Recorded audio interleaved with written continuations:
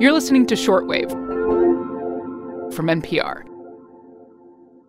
Maddie Sofia here with Lauren Frayer. First time on the show. Lauren, welcome. Hey, thanks for having me. Absolutely. Okay, so you cover South Asia for NPR. What do you have for us? So, Maddie, today I have for you a number. The number itself, 29,029, it just becomes something that you, I guess, fixate on. It becomes just this special number in your mind, and like you hear it and you just know immediately what it means. So, Maddie, before I tell you who this person is, I want to ask you, you're a climber. I bet you know what this number means? Yeah, climber's a strong word for what I do out there, Lauren. But yeah, I totally know what that number is.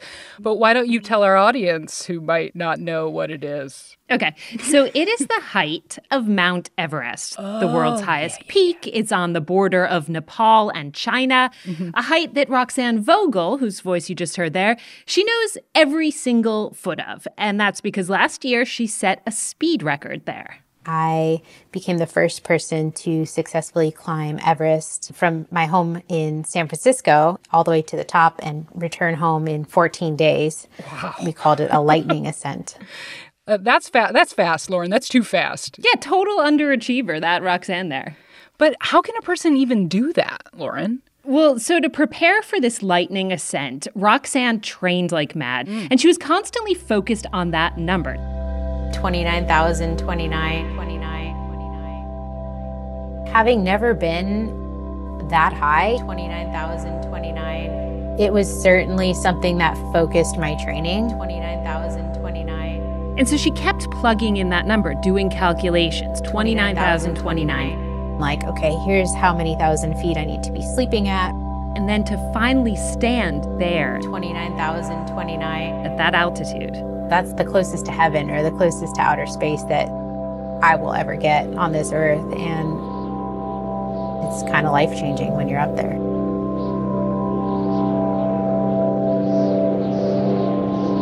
But here's the thing. That number that Roxanne was fixated on, that she kept plugging into all of her equipment, that she spent years dedicating her life to reaching, it might not actually be the height of Everest. Or at least not for long. So today on the show, we talk about the ridiculously complicated science it takes to measure the world's highest peak and why the height of Mount Everest is ever-changing. This is Shortwave from NPR.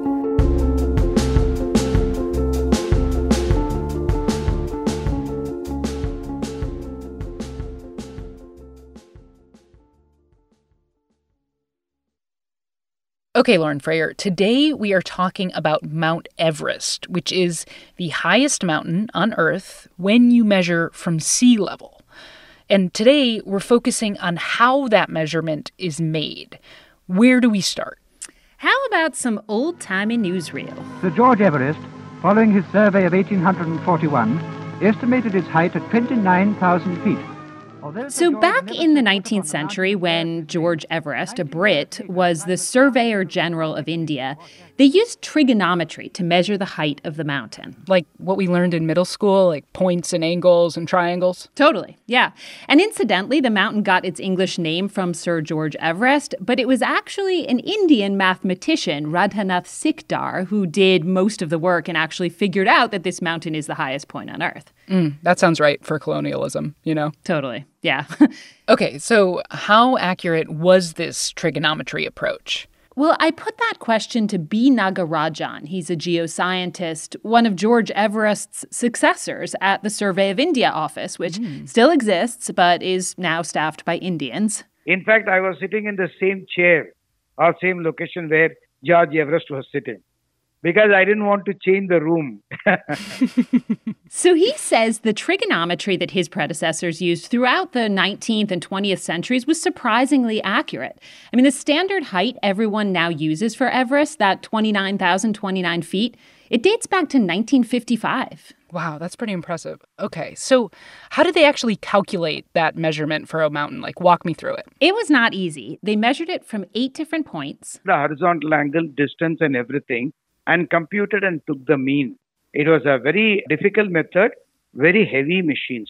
Heavy machines called theodolites, optical instruments used to measure angles between visible points on the horizon and vertical planes. They're like a cross between a telescope and a compass. You might have seen municipal surveyors using them sort of on a tripod. Oh, yeah. No, I've seen those folks with their like reflective vests and their little tripods. Them, yes. Yeah, okay. So, but for measuring mountains, they are these big, heavy versions. I don't know how many hundreds of kilograms they weighed and then carried forward to make this measurement. It is cloud covered. Most of the time it is snow covered. So the effort that was put on was very difficult. Nowadays, nothing much. What the Chinese are doing or Nepalese are doing, they are high-tech instrumentation. What the Chinese and the Nepalese are doing now involves satellites. So instead of measuring Everest from afar on the horizon with these theodolite contraptions, they send a team up to the top of the mountain with a handheld GPS receiver. Okay, that sounds like a little easier to me. Maybe, but maybe not. Here is Dinesh Manandar. He's a GPS expert from Nepal who teaches now at the University of Tokyo. It's a very harsh environment there, very, very windy, and you have all these battery or power problems. And like the people who climb the Everest, they can't stay there probably more than half an hour. I think that's the limit for them because they're already exhausted. So they've got 30 minutes to connect to multiple satellites because there are solar flares and interference at altitude. You can't rely on just one reading. And they have to measure the thickness of ice and snow underfoot because you want a reading from the actual rock mountain, right? Not the ice. And so for that, you need a ground-penetrating radar. So another piece of equipment to haul up the mountain. Yeah, so fumbling with all of that. On top of Everest, you've got wind, you've got your oxygen depleting, the clock is ticking, and that is still the easy part, Manandar says. Because all of that data from the top of Everest, it's only half the story. Yeah, so you need a reference point, and that's the biggest problem. They need a sea reference somewhere, but we don't have a sea reference in Nepal because Nepal is a landlocked country. It's land everywhere. The nearest sea level is in India. So to know how high this mountain is, you first need to know how low sea level is. And you need a reference point, sea level, which it turns out varies depending on where you are. Yeah, I mean, sea level's tricky, right? It's not necessarily constant, and climate change is really messing with sea level these days. Yeah, and as Manandar says, there isn't even a sea next to Everest. Right. So here's how they do it. They measure sea level in India at the Bay of Bengal, at China's Yellow Sea, at many other points, hundreds of them, to calculate the mean sea level.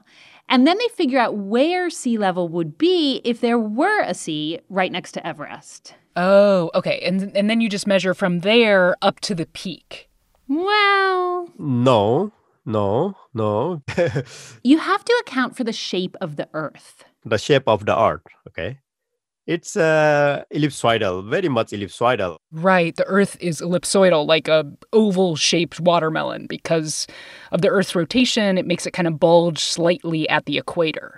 Plus, you have to account for how gravity affects sea level in different places around the world. And mountains themselves affect gravity. Right. So the Earth at sea level, this invisible line along the Earth's surface, it's actually like kind of lumpy. So you're telling me that we are standing on a lumpy ellipsoid. That's exactly what I'm telling you. Yes.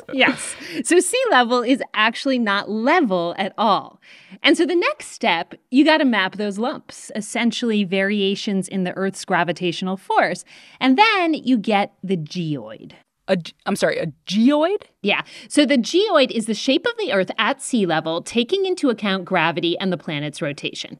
And now you follow that geoid to a point directly under Everest, and that's what you use as a reference point for the mountain's height.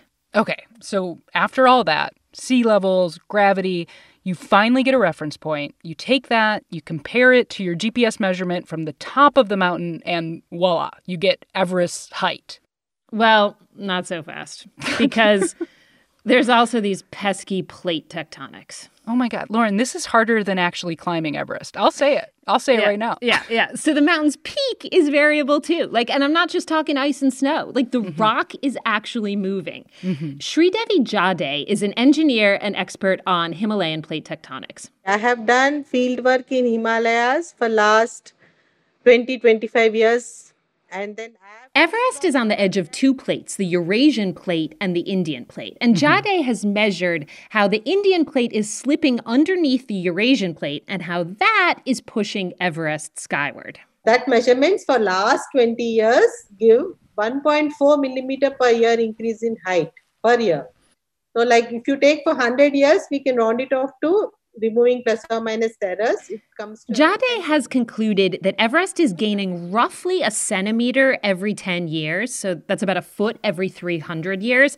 Other scientists say that's far too conservative, that the growth could be 3 times, even 4 times that much. But, I mean, however fast Everest is rising, things can happen very quickly to change that.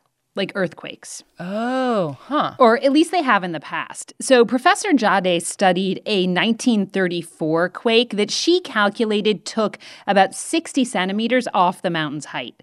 So that's at least 600 years of growth erased in an instant. And there's been another quake since, in 2015. And we're not sure how that affected the height because there haven't been any definitive measurements since then.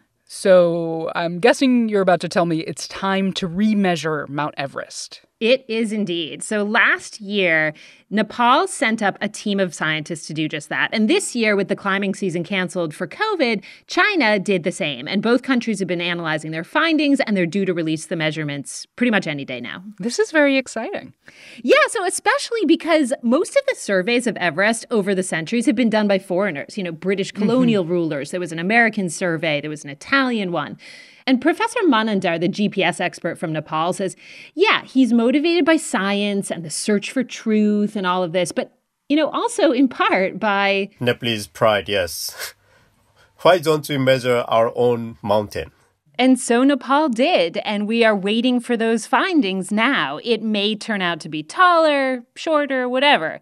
The point, though, is that it's changing, and that's what scientists say matters to them. Here's Nagarajan, the former Survey of India guy again. I feel the joint work, sharing the knowledge will give the society a bigger understanding.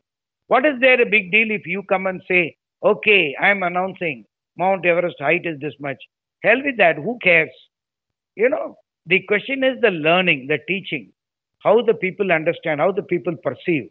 How much effort you have put in, what model you used, then we will be happy, yes. He's happy about what this tells us about the Earth overall. The technology they're fine-tuning on Everest has all these practical applications, from agriculture to defense. And scientists say if their research gets more eyeballs because it involves the tallest mountain in the world, hey, that's a great thing for science.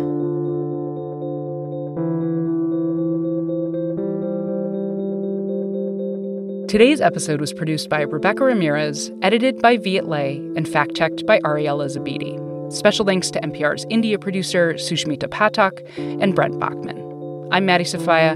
Thanks for listening to Shortwave from NPR.